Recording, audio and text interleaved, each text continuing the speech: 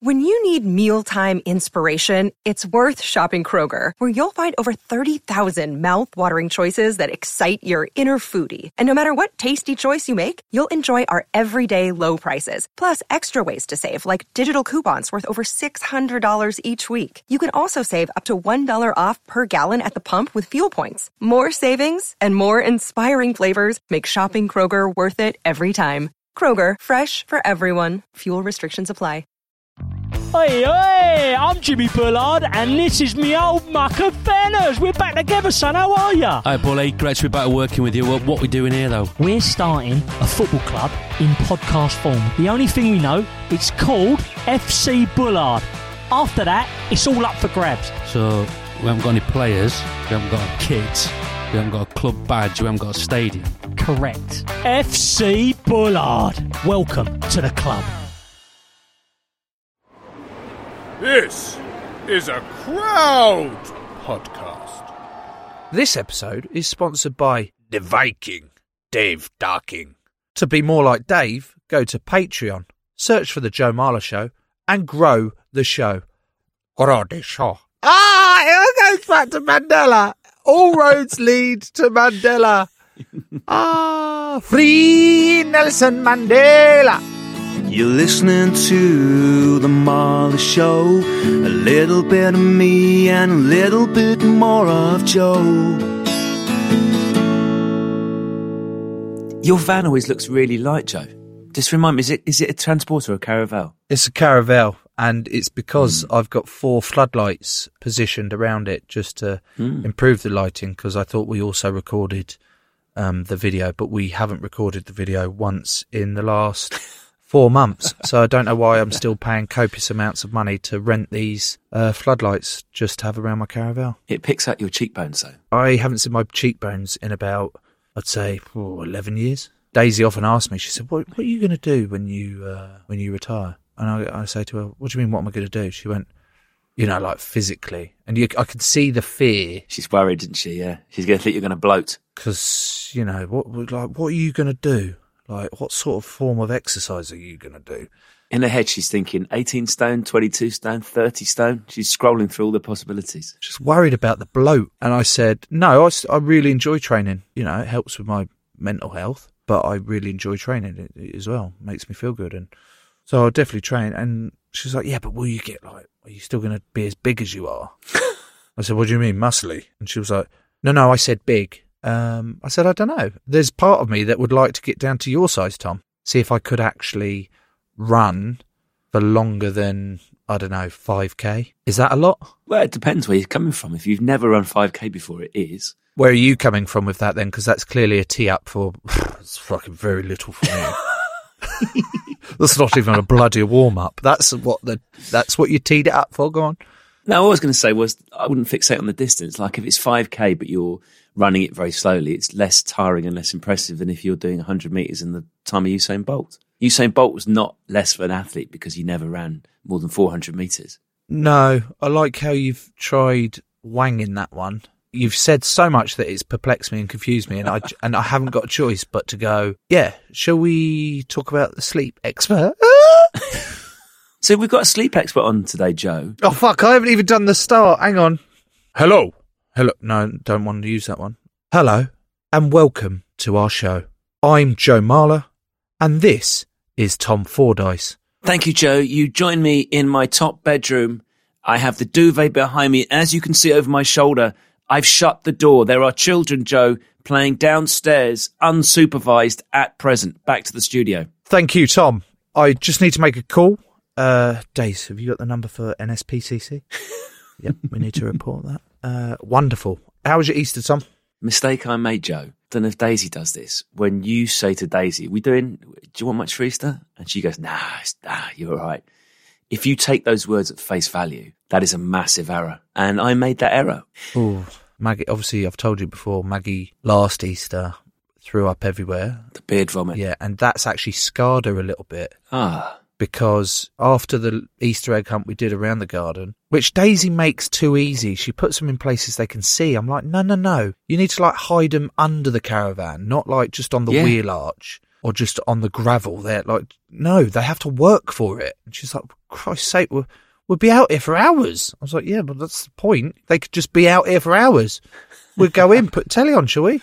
So then we've sat down, divvying it all out on the table. And then Maggie was like, I'm not going to eat this one. Because I could see the panic in her face. She's like, I don't want to throw up in your beard anymore. And I'm like, oh, Maggie. That is so kind and thoughtful. You don't want to projectile vomit all your chocolate in my beard this year. And I just thought, what a star. What an absolute star. See, that is the difference between girls and boys, because Jasper would have been bang up for it. Oh, Jasper was nicking everyone's. And then Felix at one point, he had a whole egg, the big egg that you unwrap in the foil, just in both hands. It was bigger than his head. And he was like, yeah, I'm happy as Larry, just chewing the fuck out of this. It was good. It was good. You look a little bit peaky, Tom. What, have you had your jab or something? I've had my jab, yeah. They've clearly in Knutsford, they're rolling it out to the under 35s. So must have had some spares. So, yeah, I've had my first one. What's it feel like? Did it hurt? Did the actual jab hurt or? How are you with injections? Because I always think if you look at the needle, it's worse. Yep. If you think needle, you're like, oh my God. If you think I've just brushed against a twig while walking through the woods, it doesn't hurt as much. Do you know what I mean? I've never sat there and gone, oh, I'm walking through a lovely forest and, oh, I've just brushed against a thorn. Ooh. And that I've never thought that. I've always sat on the bed. The doctor's gone, where is it? Where do you need injected? Yeah, inject that. And then I'll look away and then I'll grab the bed as hard as I can. Yeah. And be like, oh, get over, and still waiting for it. And then it comes in and I'm like, oh! And every time I'm like, oh, that's pathetic, isn't it? But then soon numbs. And you've been, what's this? You've binned me off. I'm not big time enough for you, apparently. And now you're hanging out with Big Wassy. Oh, listen, this is for a different show, Joe. Like, I wasn't hanging out with Wassy. We had him on the show. We had him on We Didn't Start the Fire, which is a podcast I know you've enjoyed. I have enjoyed it, but like, just stop plugging it on here. Like, you plug it God knows how many times. Like, yeah, We Didn't Start the Fire. It's fantastic. I really do enjoy it, but fucking hell. The weird thing is, when you listen to We Didn't Start the Fire, an excellent podcast you should listen to, there's loads of Joe Marler show plugs all over it. Why did you get Jonathan Ross on? What part did he do? So, as you know, Joe, We Didn't Start the Fire. Oh, for Christ's sake. Joel's number one smash hit and go through it lyric by lyric to do a pop culture history. No, I'm not teeing it up for this. You're going to get to the point where people just don't listen to it because you tell them to listen to it all the time. So you should go opposite. Don't listen to We Didn't Start the Fire, a podcast produced by Crowd Network and done by Tom Fordyce and Katie Puckrick. Have I said it right? Yeah, perfect. That's ideal. Should we talk about sleep, Joe? Are you a man who likes his sleep? I love my sleep. I'm not entirely sure I get enough of it. I'd say I'm about like 5 hours. Is that all? I'm a night owl and an early riser. So I'll probably go to bed about like 11, half 11. And then more often than not, I have to get up at 5. So actually, that's 6 hours. What are you? I'm very much an early riser. You rise early, do you? Yeah. Yeah. Yeah, I always rise early. I know what you're trying to say. Yeah. And we might pick up on that with our sleep expert. Yeah, good. And I don't think there's a better way of selling what's coming up than that. Today's guest is a sleep expert. His name is James Wilson, but he also goes by the name The Sleep Geek. James, how are you? I'm good, thank you. How are you? Yeah, very good, thank you. Tom, no, I'm not doing this again. I have to do it all the time now. It's almost like you're purposely leaving a gap. Like, I don't mind awkwardness. In fact, I thrive on it. I relish it in awkward silences. But it seems to me that every time I introduce a guest, you purposely leave a longer pause than necessary for the listener. Most listeners might not like the awkwardness, and they don't like the talk about awkwardness even now. And now you've made me talk about awkwardness, so stop being awkward. Just say hello to James the Sleep Geek. I mean, I'd like to say hello if you stop talking. Good. Hey, James. Touché. Hello. James, I've got a very simple but slightly weird question to start this off. What time do you go to bed, James? Generally between 9:30 and 11.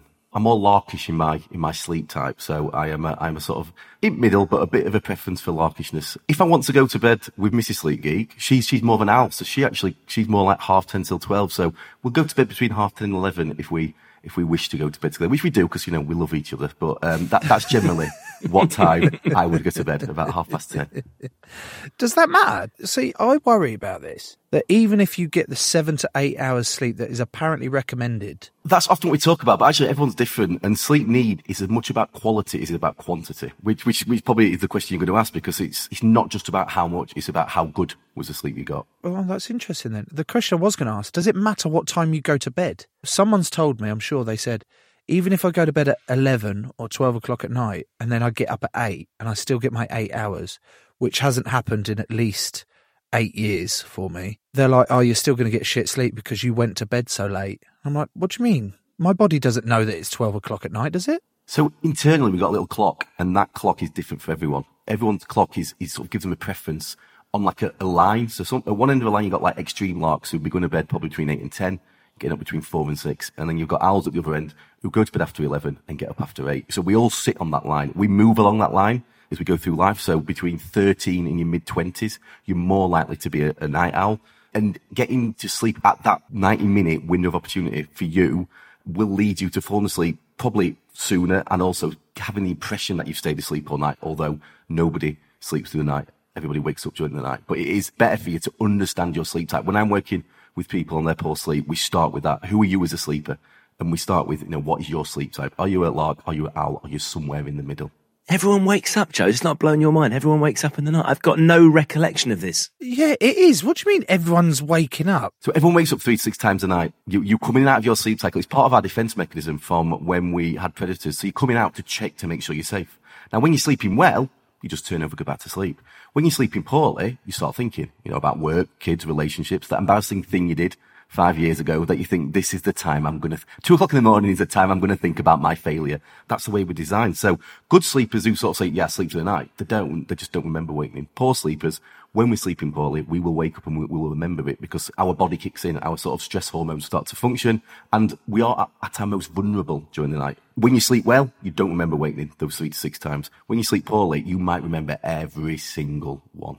To fall back to sleep, or to ensure that you don't remember those wakenings, it's about dropping your heart rate. It's about being relaxed. It's about, you're at one with the world. You're emotionally and physically secure. When you're like that, you're more likely to stay asleep or feel like you've stayed asleep. And if you do wake up, that's the state you're looking to get back into. Is it true, James? I read something ages ago which blew my mind, and that was that actually we didn't used to have one big long sleep during the night. So until the advent of artificial lighting, obviously some people had candles, but candles aren't a great way of staying awake. So is it true that people used to drop off asleep pretty much a couple of hours after it got dark, and then get about 4 hours kip, and then have this really nice little interval in the middle of the night where you'd all naturally wake up? And apparently, Joe, you'd all just sit around, have a little chinwag middle of the night, and then you'd go, right, I'm ready for the second sleep. Good night, everyone. And you'd have a second sleep. What? I want to live in that time. When was that time? Take me there. Yeah, I think it's during the Middle Ages. It happened, but that's more about the external environment than it is about our biology. If we didn't have electricity, it's getting dark at 4 o'clock and getting light again at maybe 8 o'clock. You're not designed to sleep for that long. So we used to do what you said. We might fall asleep at 5, 6 o'clock, have a couple of hours, have a wake up. There weren't much to do. So we didn't have TV. We didn't have any devices. Didn't even have books. All you could do was talk and, the other thing. And that's what people did. I'm going to ask you the most obvious question, and it may come across stupid. However, I am stupid, so that's why it comes across like that. Why do we need sleep? What does sleep do for us? What's the point in it? Oh, sleep's amazing. Sleep is physically repairing you. So during the first sort of 2.5, 3 hours of sleep, you're having slow wave sleep, known as non-REM stage 3 sleep or deep sleep, and that's where you physically repair. We then move into REM sleep, and during REM sleep, we are consolidating memory. When we're at school and we think, it's fine, I'll just cram all the revision in the night before, not go to sleep and do the exam. That's pointless, because sleep is the part of your day where you remember what's happened and you put things in the right category in your brain. And then I think the most important part of sleep is where we emotionally sort of consolidate. It's like an overnight counselling session. It's where we are working through what's happened during the day emotionally and putting those into the right place for us. This is why at the moment with COVID, where we've got heightened stress levels, people are having things like more vivid dreams and people are having more disturbed sleep because that overnight counselling session is probably going on for a little bit longer. And it's that part of sleep, REM sleep, we are more likely to wake during REM sleep. And if we are sleeping poorly, it's that part of sleep we don't get. And this is the connection between sleep and mental health, that when we're sleeping poorly, it does affect our emotional resilience. And you will know this because there'll be times in your life where you sleep fine, someone's annoying you, you can tick it. Sleep poorly, someone's annoying you, you are good to go. You keep saying REM. Everybody hurts sometimes.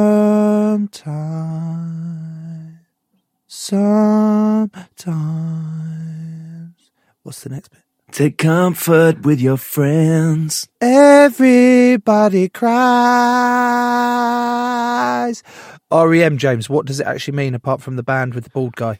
Rapid eye movement. So during that stage of sleep, your eyes are moving quite quickly. That's the stage where you generally remember your dreams. And you remember your dreams when you have woken quite close to dreaming.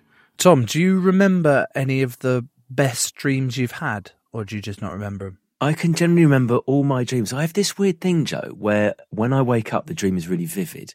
And then when I go back to bed that night, it's almost like I've left a little aroma, the dream on the pillow.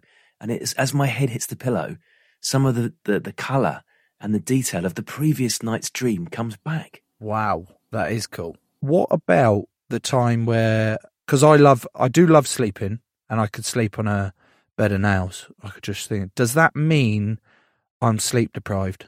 Someone who could sleep anywhere, does it usually mean that they're sleep deprived? If someone says that to me, that's often the first question I ask. Is there any other symptoms that you might be sleep deprived? So if we're saying you could fall asleep at 11 o'clock in the morning, sat in a car, driving somewhere, that would suggest to me that there might be some sleep deprivation. So excessive daytime sleepiness. So something where, you wouldn't normally fall asleep. You might start watching Homes Under Hammer at 10:30. If you fall asleep then that would be something we'd worry about. I think mostly because you should be your most alert and active at 10, 11 in the morning. So in terms of your body clock, which we talked about earlier, in terms of sleep type, you should be your most alert then. So when I'm working with people and we're trying to work out how much sleep do they need, we're looking at like how much good quality sleep do you need to feel alert and active at about 10, 11 in the morning. People are a bit obsessed with tracking sleep and, like getting really obsessed with, I need to have 8 hours, 45 minutes and 13 seconds because otherwise my tracker tells me that I'm really bad. Actually, sleep's not really like that. It's more, it's that combination of quality and quantity, and it's a feeling. You can't make yourself fall asleep at 10:30. Nobody can. You can't fall asleep. But sleepy is a feeling, and you need to understand what sleepy feels like, and you also need to understand what being awake feels like. And if you feel a bit lethargic at the time you should feel awake, then that's an indicator you might have a bit of a sleep issue. I don't know if you've experienced this, but I often find myself late at night where I think I've fallen asleep, but then I think I'm awake, and I'm not sure whether I'm awake or asleep. And then I always get this shadowy figure come across the room, or someone's in the room, or I've got this presence, like almost like a ghost. And I don't believe in ghosts and all that sort of, I'm very much a skeptic and stuff, but I get scared to death thinking that there's a burglar in the house and I can't get up. It's like I'm trapped, like the paralysis, sleep paralysis. That's what it feels like, but it's so vivid that I think someone is standing over the bed, and I shit myself, and I'm trying really hard to wake myself up, but I think I am awake. So, James, I'm asking for a little bit of clarity, really, on what the fuck is happening to me at night, or is there someone actually in my house? There's not someone in your house, that's the good news. It is sleep paralysis. So during REM sleep, one thing we've not talked about during REM sleep is that we are actually paralysed to stop us acting out our dreams. So when the paralysis switches off but we're still asleep, that's sleepwalking. And when paralysis stays on but we wake up, that's sleep paralysis. And your brain's thinking, why can't I move? And that's why it imagines something scary and horrific, because it's trying to sort of make an explanation as to why you can't move, and it hallucinates something. So quite a common phenomena. Most of us will suffer from it at some point in our lives. But I worked with a lady who was suffering from it, and like 6-7 times a night, and every morning she'd send me recordings of her responding to the paralysis. So about 6:30 I'd wake up and I'd get like 7 messages of her screaming and running out the room as she finally sort of comes out. Not the best way to wake up, if I'm honest. So these are known as parasomnias, whether it's sleepwalking, sleep talking, whether it's sexsomnia, whether it's sleep eating. Sorry. You can't speak at 100 miles an hour, drop in sexsomnia, and just not expect me to jump on that. Stop. Tell me more about sexsomnia. Well, sexsomnia is like sleepwalking, but rather than sleepwalking, you are try and get a bit sexual during sleep. So it's quite an interesting one. I work a lot in organisations, and I was talking about sexsomnia, and a girl in the audience sort of like put her hand up and said, yeah, I've got that. And then kind of really vividly explained what she did to her boyfriend during sleep. And it were quite, it were 18 plus. It were pretty blue. And you've never seen a room full of people's jaws drop at one while she's kind of like going into too much detail about what she did to her boyfriend. So I would always say with sexsomnia, if you do suffer from it, I always say to people, drop me a line, but we don't always have to go into the brutal details of what happens. But it's also, we can laugh about it, but it's also something that has happened where people have been accused of rape, have been convicted of rape because of it. So it's really horrible for the people who suffer from it because they feel quite shameful and guilty. And I've had other people when I've done a talk who will come up and have a chat about it, and that's what I feel. So it's one of those ones where it's, when you've got sleep problems, you feel quite lonely. It's quite a lonely thing, and sufferers of sexsomnia, that's one of them, because they do feel embarrassed. You don't want to, and they are worried because if it's a new partner, and one of the first conversations I've got to have is, I do this. And some people can be a bit like judgy on that and be sort of, well, there must be something wrong with you. And all it is in your sleep, part of the brain is waking up and another part of the brain is not. And you get this effect of sleepwalking, sleep talking. I had a lady who would carry her child around the house. I've had people who would shop during the night. Shop? How? Shop. So they go online and they'd order things on eBay. And she'd order things like a canoe cover, but she hadn't got a canoe. So because people think when I tell that story, oh yeah, Chinny reckon we've all used that excuse, but she didn't want to do that. Her husband would hide the credit card, but she'd be trying to find it. If she hid the credit card, well, she knows where it is because she hid it. I don't think we fully understand the process of dreaming. We don't understand the process of parasomnias. There's a lot of stuff around lucid dreaming and stuff like that. It's not something I know too much about, but people are trying to control our dreams. And one of the sort of treatments for PTSD is dream completion therapy, which is a really sort of like interesting way of, so when people are having like horrific dreams based on a horrific experience, one of the sort of the treatment that's going to be more and more prominent is to actually help them finish those dreams and come to a conclusion which helps their recovery from the quite traumatic thing that they've experienced. Joe, did you ever have nightmares as a kid? Do you still have nightmares? Yeah, I do still have nightmares. Obviously I spoke about it briefly on the cheesemonger episode that I would eat cheese before bed, copious amounts, not just because I have a very large appetite, but because I was also still trying to get all this casein and whey that's in the cheese and the zinc and the magnesium, whatever that is actually used to give you more vivid dreams. Or I'd take certain tablets to make me a more vivid dreamer. Acid. I have looked into people taking acid and mushrooms to try and improve their depression, actually, Tom, all jokes aside. Microdose. Yeah, and I watched a program on that where guys were taking acid and mushrooms, microdosing, like you said, and tripping out on it, and they were videoing it. I was like, what the fuck? Because it could bypass the synapses or something. Anyway, that's completely off subject. The question was, do I dream or have nightmares? Did I have nightmares? Yes, when I was little, I mistakenly put a VHS in the video player. I was about 5 or 6, thinking that it was Thomas the Tank Engine. It wasn't. It turned out to be Child's Play. Oh, no. So Chucky the Doll haunted my childhood dreams. That was what I grew up with. I still have the occasional trip with Chucky the Doll, but as a kid also, my sisters used to have these like China face dolls, like older ones. Oh, God, yeah. They'd have quite a few, but because I was going through this phase, I just went round and smashed all the dolls' faces because I thought they came alive at night because of the same as Chucky. So maybe all these heirlooms that could make people gazillionaires these days have got all smashed faces because of it. So they were my nightmares. What about you?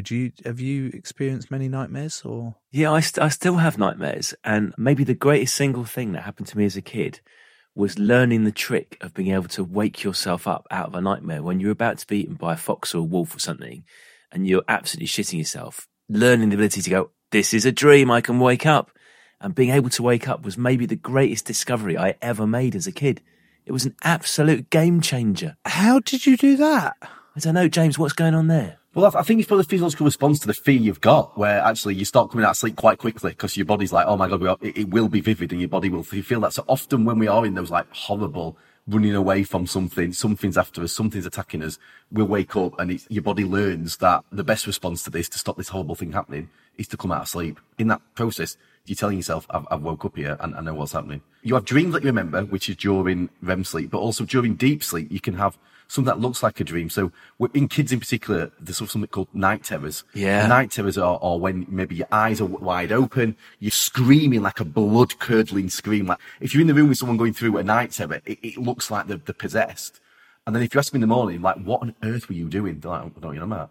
I was asleep. Like, what on earth were you doing? And they are quite common in kids. 80-90% of kids suffer from that at some point, and they can be quite horrific. And so when we talk about sleepwalking, there are two sort of different types. There is sleepwalking where in REM sleep where you'll probably remember it and you're acting something out. And then there's the sort of same thing happens in deep sleep, but you don't remember. And again, I had a colleague who's a neurologist, and he had worked with a lady who would drive during deep sleep, and she would not be able to remember it. And she would be fully clothed. She'd be eyes wide open. And neighbours would see her and say, "Oh, you were out last night at 3 o'clock in the morning. What were you doing?"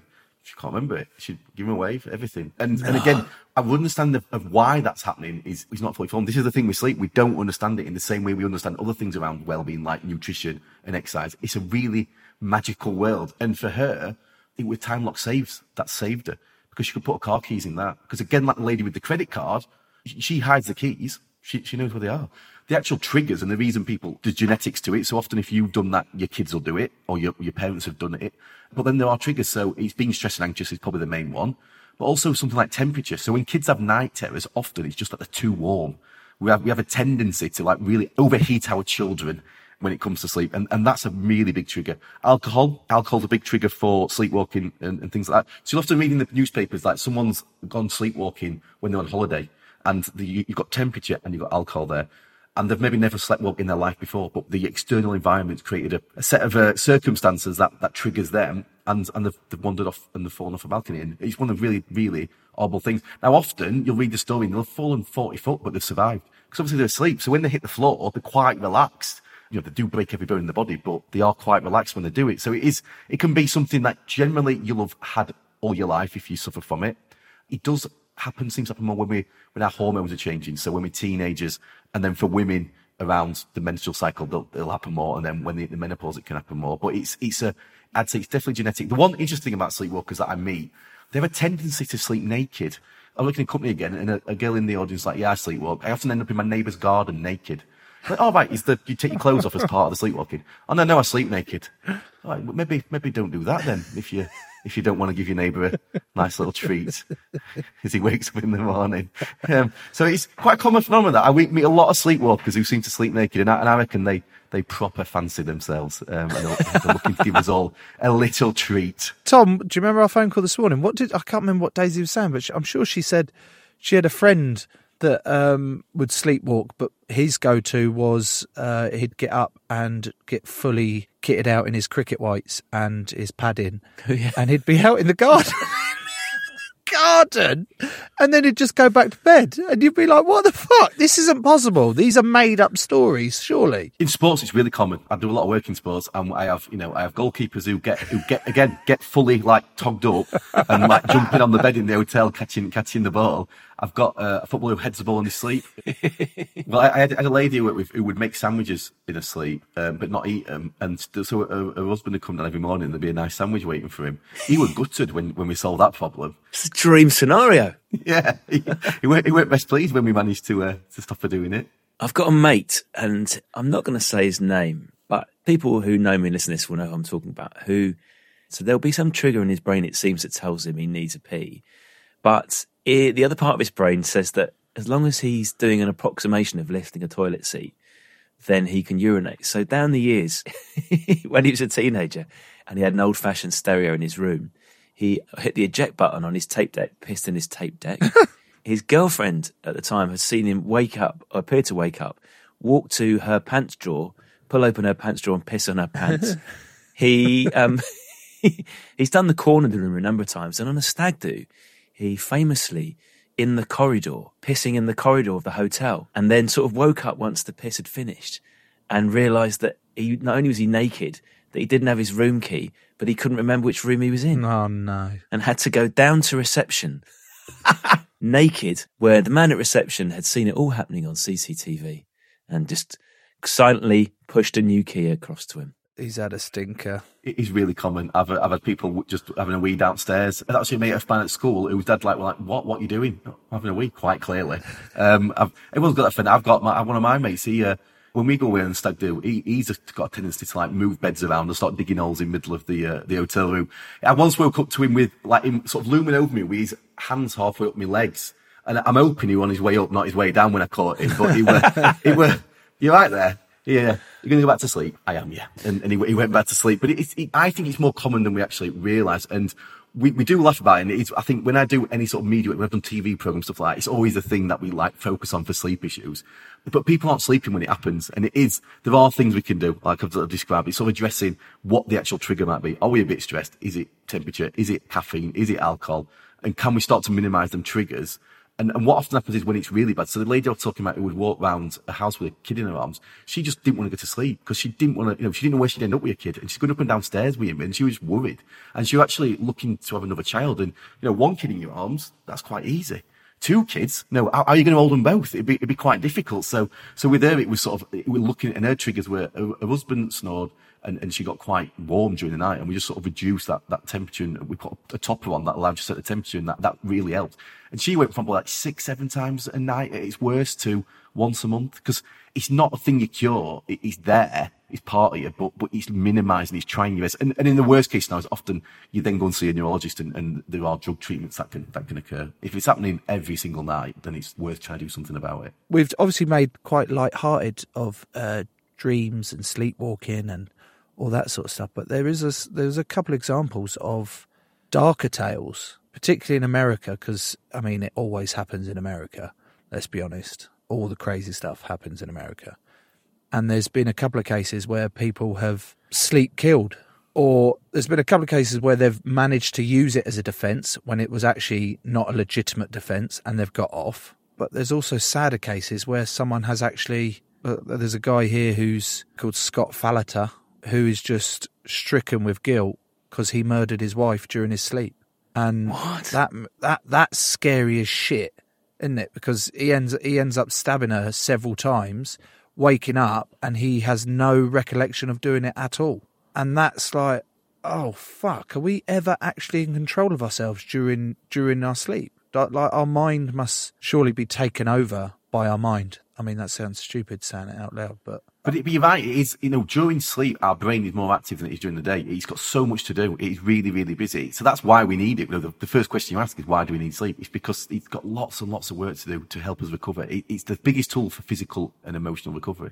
And I think in those cases, generally, if you're using sort of a parasomnia as a defence, you've got to have done it before. It can't be your first time that you've done it. And there are experts who that's their job. They go around the world to work out whether these people have sort of suffered a parasomnia episode or whether it's a calculated attempt to avoid a crime that's been committed.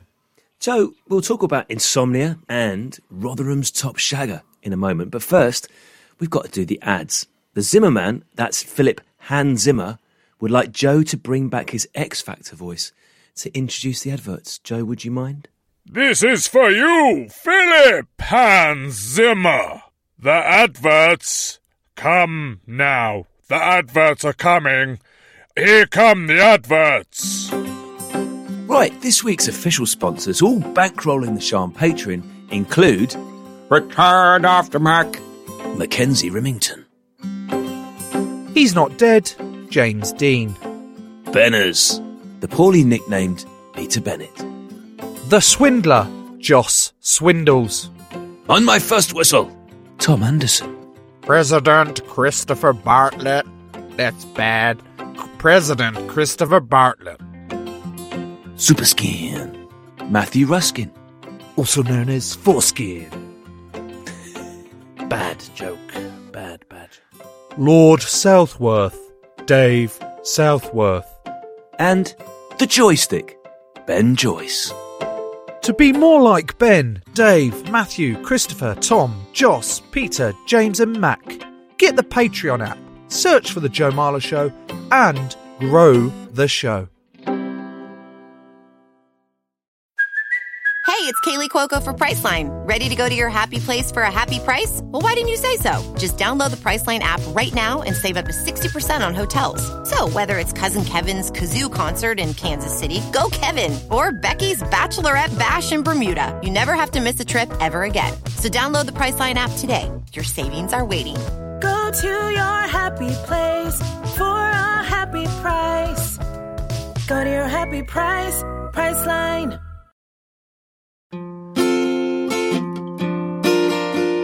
What about the opposite of sleep, James? So I think Joey's probably a good sleeper. I'm usually a decent sleeper, but I'm absolutely fascinated and I think horrified as well by not only the idea of insomnia, but the torture. Proper insomnia is torture, isn't it? It is, and so I do this job because I'm a poor sleeper. I'm genetically a poor sleeper. My mum was a poor sleeper. My grandpa was a poor sleeper, and I had those sort of in my teenage years, in particular, in my early 20s. Those like 2,000 nights for night after night. That loneliness of insomnia, that fear, the adrenaline you can taste. For me, the issue was that my family made beds and mattresses and sold beds and mattresses. So I was from a third generation mattress and bed person, and I couldn't sleep, and that's not a good advert, is it? What? Because would you buy a mattress off a man who can't sleep? No was often the answer. Yes, sir, please buy the mattress. That's definitely going to help you sleep tonight. I haven't slept in 10 years, but don't worry about me. Just buy the mattress. Give me the money now, motherfucker. And that's it. Well, I wouldn't tell anyone because for that exact reason, no one's going to buy a mattress off me, are they? But I came really interested because I was in an industry that like sold sleep, but didn't really understand sleep very well. You know, mattresses aren't really designed in a way that thinks about sleep first often.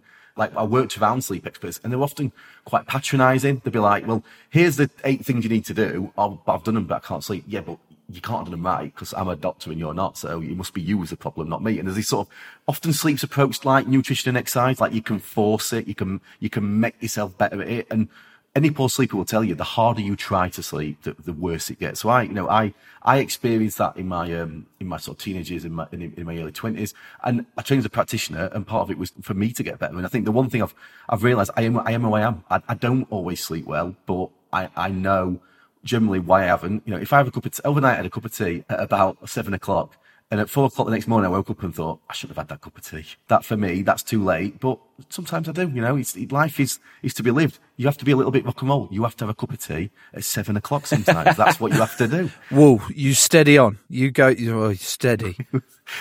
Insomnia is a horrible, horrible experience. And one of the issues is that where we go for support within our health system, general medical degrees include about an hour and a half of sleep training.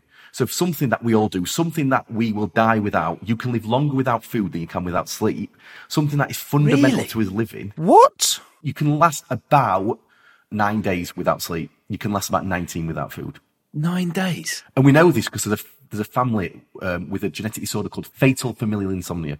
They have a genetic mutation which means that they die from lack of sleep. And so during the last 6 months of their life, they go through sort of like an Alzheimer's dementia type condition very quickly. And at the end of that, they just don't go to sleep and the body ends up shutting down. So when you ask, why do we need sleep? Because if we didn't get it, 9 days later, we'd be dead. Right. So you're saying I can't live without sleep? It's like saying you can live without breathing. It's that fundamental. It's food, water, air, and sleep. They're the 4 things that we need. But to get help around sleep is incredibly difficult often. Incredibly difficult. And that's, so when you are a poor sleeper, you do feel lonely. You feel lost and you'll go to your GP and often they'll look at other things. So they'll look at, have you got a deficiency in something like vitamin D, vitamin B? Have you got deficiencies in iron? Have you got chronic fatigue syndrome? Have you got ME? And actually, they don't often look at sleep issues. There's sleep disorders like sleep apnea, which is a breathing disorder. There's things like restless leg syndrome, but there is, for most of us, is poor sleep. But also that type of chronic insomnia is different to kind of sleeping poorly. I don't think unless you've had sustained periods of poor sleep, you don't really understand what that feels like to drag yourself out of bed. But the one thing for poor sleepers to remember, and insomniacs to remember, is they might be rubbish at sleeping, but they are world class at being tired. So what we do as poor sleepers, we'll tell ourselves at 2 o'clock in the morning, oh, I'm going to be awful tomorrow. But those people get through it. They always get through it. They always do. So it's sort of changing your mindset. For me, I know that I'm a poor sleeper and I will have periods of poor sleep, but I always get through it, so I'm all right. And the actual best thing for good night's sleep tonight is a bad night last night, because sleep is a drive. So the system that creates sleep, from the moment you wake up to the moment you fall asleep, you are getting sleepier. But this is why we fall asleep at silly times. This is why, you know, you'll be sat watching Homes Under the Hammer at 9:30 in the morning, you fall asleep, or you're in a car and you fall asleep, because your body needs it. So as soon as you give it the conditions it needs to sleep, dropping heart rate, dropping core temperature, it'll find sleep. It'll try and get it. Why do I nod off, say about 6 o'clock, and I have about 20-30 minutes nap in front of the TV with the kids or something, and I've nodded off, then I wake up, and then I can't sleep. I've only had 20 minutes, and then I can't get to sleep. Why does having that nap cure my tiredness? It does. It reduces that sleep pressure. So if you think about it like that, pressure is like a bottle of pop. You have a little nap, it releases the pressure a little bit. So you end up like not being sleepy at night time. So naps are often used as an energy boost. They're great for productivity, but for some people they can pinch nighttime sleep. So if we're napping generally, nap before 2 p.m, less likely to cause a problem, for about 30 minutes, because you're then not going to deep sleep. And some people nap and they say, don't they, I can't nap, I feel so groggy when I wake up from a nap.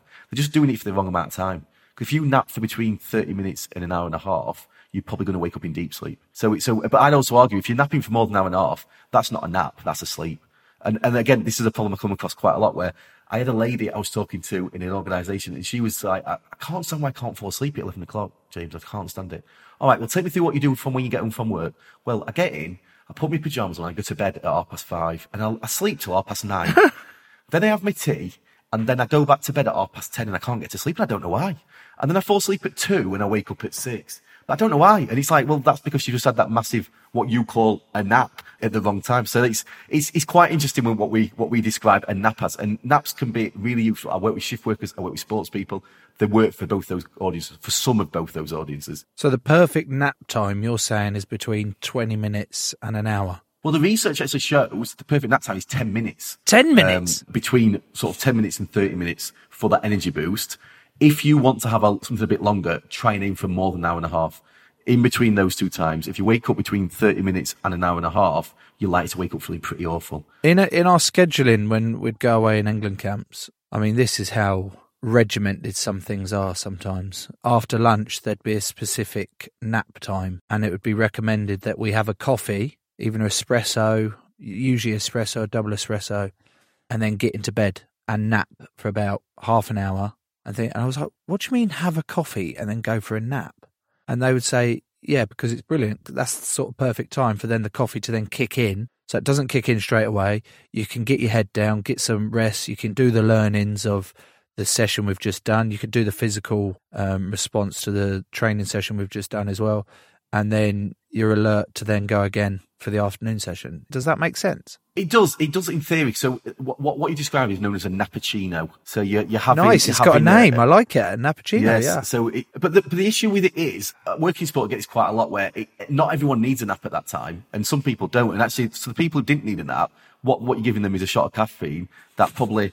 At some point in the next sort of couple of hours, they're going to have a bit of a crash after it, and it hasn't done the thing it needs to do, because working in sport, you know that it's often like, here's X, Y, and Z. If you do these 3 things, you're going to get this thing happen. And sleep don't work like that. Sleep doesn't meet. So when I've worked in sport, I did a first of all measured sleep intervention in football with Rotherham United, and at first, they all start competing. Like, oh, James, I've had 16 hours sleep. I'm winning. Well, no, you've had too much. That's cute. Hang on, you can have too much sleep? Oh, yeah, you can definitely have too much sleep. Does having too much sleep hinder you as much as having not enough sleep? Yeah, in exactly the same way. So your body's in a sleep mode when you're asleep. So all your major organs are in sleep mode. You put your body into that sleep mode for too long. And actually, the worse than too little or too much is actually massive variations. So if you have massive variations in sleep, that will affect those major organs. Because if for most of the week you're having 6.5 hours sleep, and then at the weekend you're lying in 10, 11 hours, well, your body has lots to do during sleep, and it's done it in 6.5 hours. And then you give it an extra sort of 4 hours sleep, that's poor quality sleep. It's done its jobs. But your body's still in that sleep mode. So your major organs are still in that sleep mode. So you're putting them into sleep mode for too long. It's harder to get going. So often at the weekend, you'll find you have more sleep, but feel more lethargic. And that's why, because your body doesn't need more sleep. It needs consistent sleep to operate efficiently. Well, I've got a note on my notes, funnily enough, that says, ask James about Rotherham's top shagger. So, is this sleep related or James related? I don't care. I need to know. You've met Rotherham's top shagger, have you? It was self-proclaimed. The young man in question was self-proclaimed Rotherham's top shagger. I ran a sleep shop. We sold mattresses, and I went to deliver a mattress, and I went to collect the other mattress, and Alt Springs, you could hear Alt Springs in it, who were rattling about. And I sort of rattling went, what's happened here? He looked at me and went, Rotherham's top shagger. So there you go. That's how you know. If you can break all your springs in your bed, it makes you a top shagger. I suspect from the vibe he weren't, to be honest. I weren't getting that vibe off him. And it is like, because selling sleep products, sometimes you have some very strange experiences. You know, I sold a lot of red silk bedding to addresses in Earl's Court at one point. Well, I'm not going to suggest what the jobs of the people buying that bedding might have been. But I think I'll probably selling silk bedding to prostitutes. I used to have a flat in Earl's Court.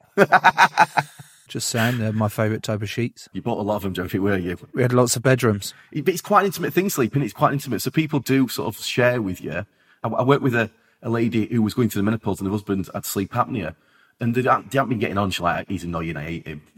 He's sleeping in another room, I hate him. And we went through a process of kind of getting him sleeping better.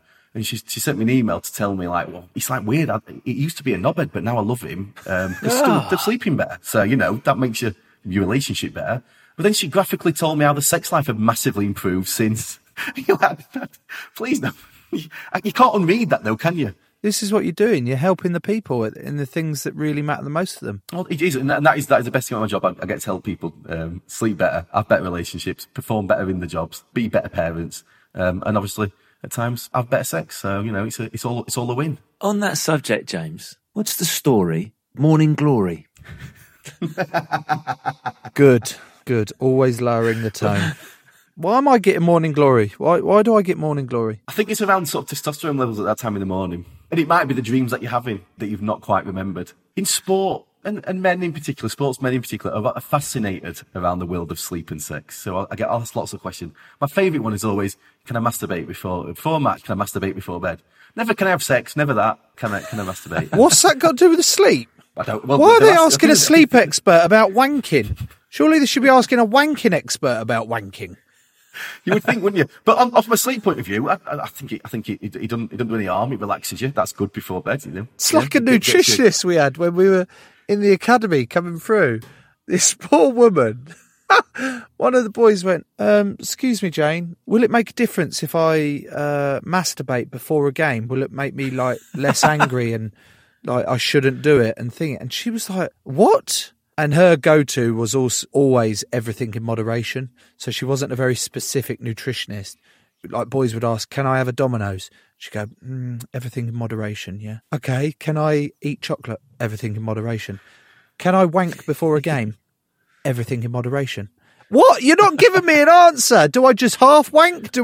What do I do? Can I go full-blown sex? Like, there's just no answers. I think my advice would be nothing too vigorous. So you want it to be like, you know, if you're having sex, it's just sort of average at best. If you're not pulling out your best moves night before a game, it's going to that might cause a problem. So I think you have got to think about what you're getting up to before. What you're saying is, don't be a considerate lover, be a selfish lover. Well, you could take it. Yeah, you could take it that way. I suppose that could be a way of taking it. But I'd always find it strange that no one asks about sex. It would always be about masturbation. You can have sex, you know. Oh, can I? Like, as if that was off the table the night before a game. So, Tom, we've got a message from Melge Alloway. Do we want to ask it or do we want to get it in there? Yeah, I like it because Melge is possibly our only listener in Holland or the Netherlands. I'm going to ask you to pretend to be him because you do the better Dutch accent, if that's okay. So you read out his questions, please. Okay, Joe, I have a question. Maybe you can pass this on to James Wilson, the sleep geek. Why do Buddhist monks wake up at 4 a.m? Good. I've had most sleep questions before. I've never had that one. A couple of theories. Not having talked to a Buddhist monk about their sleep, I can't say this for definite. It may be that it's light at that time where they are and they have no curtains. That could be a suggestion. It could be the alarm goes off at 4 o'clock and they're expected to start their Buddhist monk day at that time. That would be my other suggestion. There is a bit of in society. There is a bit of a misconception that being a lark is better. That it makes you a better person. It makes you a winner. And actually, I am a lark myself. So you'd think I would be down with that idea, but no, because I think night owls often get perceived as being lazy. They get perceived as being like, you know, the dregs of society because they can't contribute until after 8 o'clock in the morning. And I do think that is wrong. So I would say, just because a Buddhist monk wakes up at 4 o'clock in the morning doesn't mean we should be waking up at 4 o'clock in the morning. And I read a lot about I'm doing some work on sleep idols. There is this idea that if we sleep like a celebrity or Jeff Bezos, for example, we will become them. And that's not true. So Ronaldo, Cristiano Ronaldo, he allegedly has 5 naps a day, and every nap he has clean bedding. What? Serena Williams has 12 hours. Lionel Messi has 5 hours plus a little bit of naps in between. Roger Federer has 10 or 11 or 12, it depends on what you read. And it ain't true. What they've all done, actually, is they've worked out what works for them. When Tom Brady won the Super Bowl this time, next day, loads of people putting stuff out and saying, Tom Brady goes to bed at 8:30 and wakes up at 6:30. Like, well, yeah, because in Tom Brady's world, Tom Brady is the man. I'm sure Tom Brady gets to dictate this sort of stuff. If I said to Mrs. Sleekgeek, I'm going to go to bed 8:30 and you can put kids to bed and I'll wake up at 6 and everyone needs to get with me because I'm the man. It ain't going to happen. It just isn't going to happen. So I think we need to work out what works for us, not think somehow waking up at 4 a.m. makes us successful. And if I was a billionaire, what I would be telling people is get up at 4 a.m, because that's more likely to keep me being a billionaire because they're all really tired. Good. So hopefully that's answered that question. I'm not sure if I answered it in the most direct way, but I like the fact that you've given it a really good go. James, thank you so much, mate. It has been brilliant and fascinating especially helping out all the shit questions that Tom mainly asked. It's been great to have you on. Thank you so much, mate. I've enjoyed it. Sleep well. Sweet dreams. Sweet dreams. Oh, God, no. Sweet dreams can sound creepy, though. I used to use sweet dreams. It sounds all right when I'm saying it to my daughter. Oh, sweet dreams, because she always says sweet dreams about it. But now that I've said it out loud to you, I feel really weird. And now I'm going to struggle saying it to my daughter because you've ruined it. So if she has night terrors because she's got a weird dad saying sweet dreams, I'm coming to you and blaming you, James. Well, I stopped saying it to one of my mates. I put it on bottom of an email to one of my mates, and she sent an email back going, don't ever do that again. That's weird. Joe, I know I always say that, but I very much enjoyed that episode. Yeah, when are we going to get to a point where you go, that was a really shit episode? Because it doesn't matter because it's at the end. So you're not offending the guests that you have on, and also you're not putting the listener off from tuning in because it's at the end. So you're more than welcome to say that is a shit episode if you feel it. But so I'm guessing you don't feel it. I'm worried that with your trust issues, you think I like too many of our episodes. Have there been? There's been one or two that I might have had to tell a couple of white lies at the end of it without, there's some question marks around it. But overall, I've learnt from those ones. But I really enjoyed James. I loved his enthusiasm. I loved the way he spoke about the job he does. And also, I was fascinated to know that me thinking I don't get enough sleep, like you're meant to get 7 to 8 hours sleep, that's the magic number to, thing, was complete bollocks. He said you get as much sleep as you need to, whatever suits you. I was like, that's brilliant. I feel a bit better about myself doing that. Well, that's good. And if you've enjoyed it as much as Joe and I, you want to support the show, search for Joe Marler Show on Patreon. If you want another podcast to listen to, search for Murder in House 2. It's a 10-part series about the Haditha massacre in Iraq, where 24 innocent civilians were killed, many of them women and children. It's a podcast that took 15 years to make, and it takes you inside the most expensive criminal investigation in the history of the US military. Go and listen to it. It's called Murder in House 2. Who's on our next episode then? And I will always love you. We're meeting Kevin Costner next week. 1 week soon. In the interim, Joe, we have a bodyguard. Good. Yeah, I've always wanted to meet Big Kev. Cheers. Crowd Network, a place where you belong.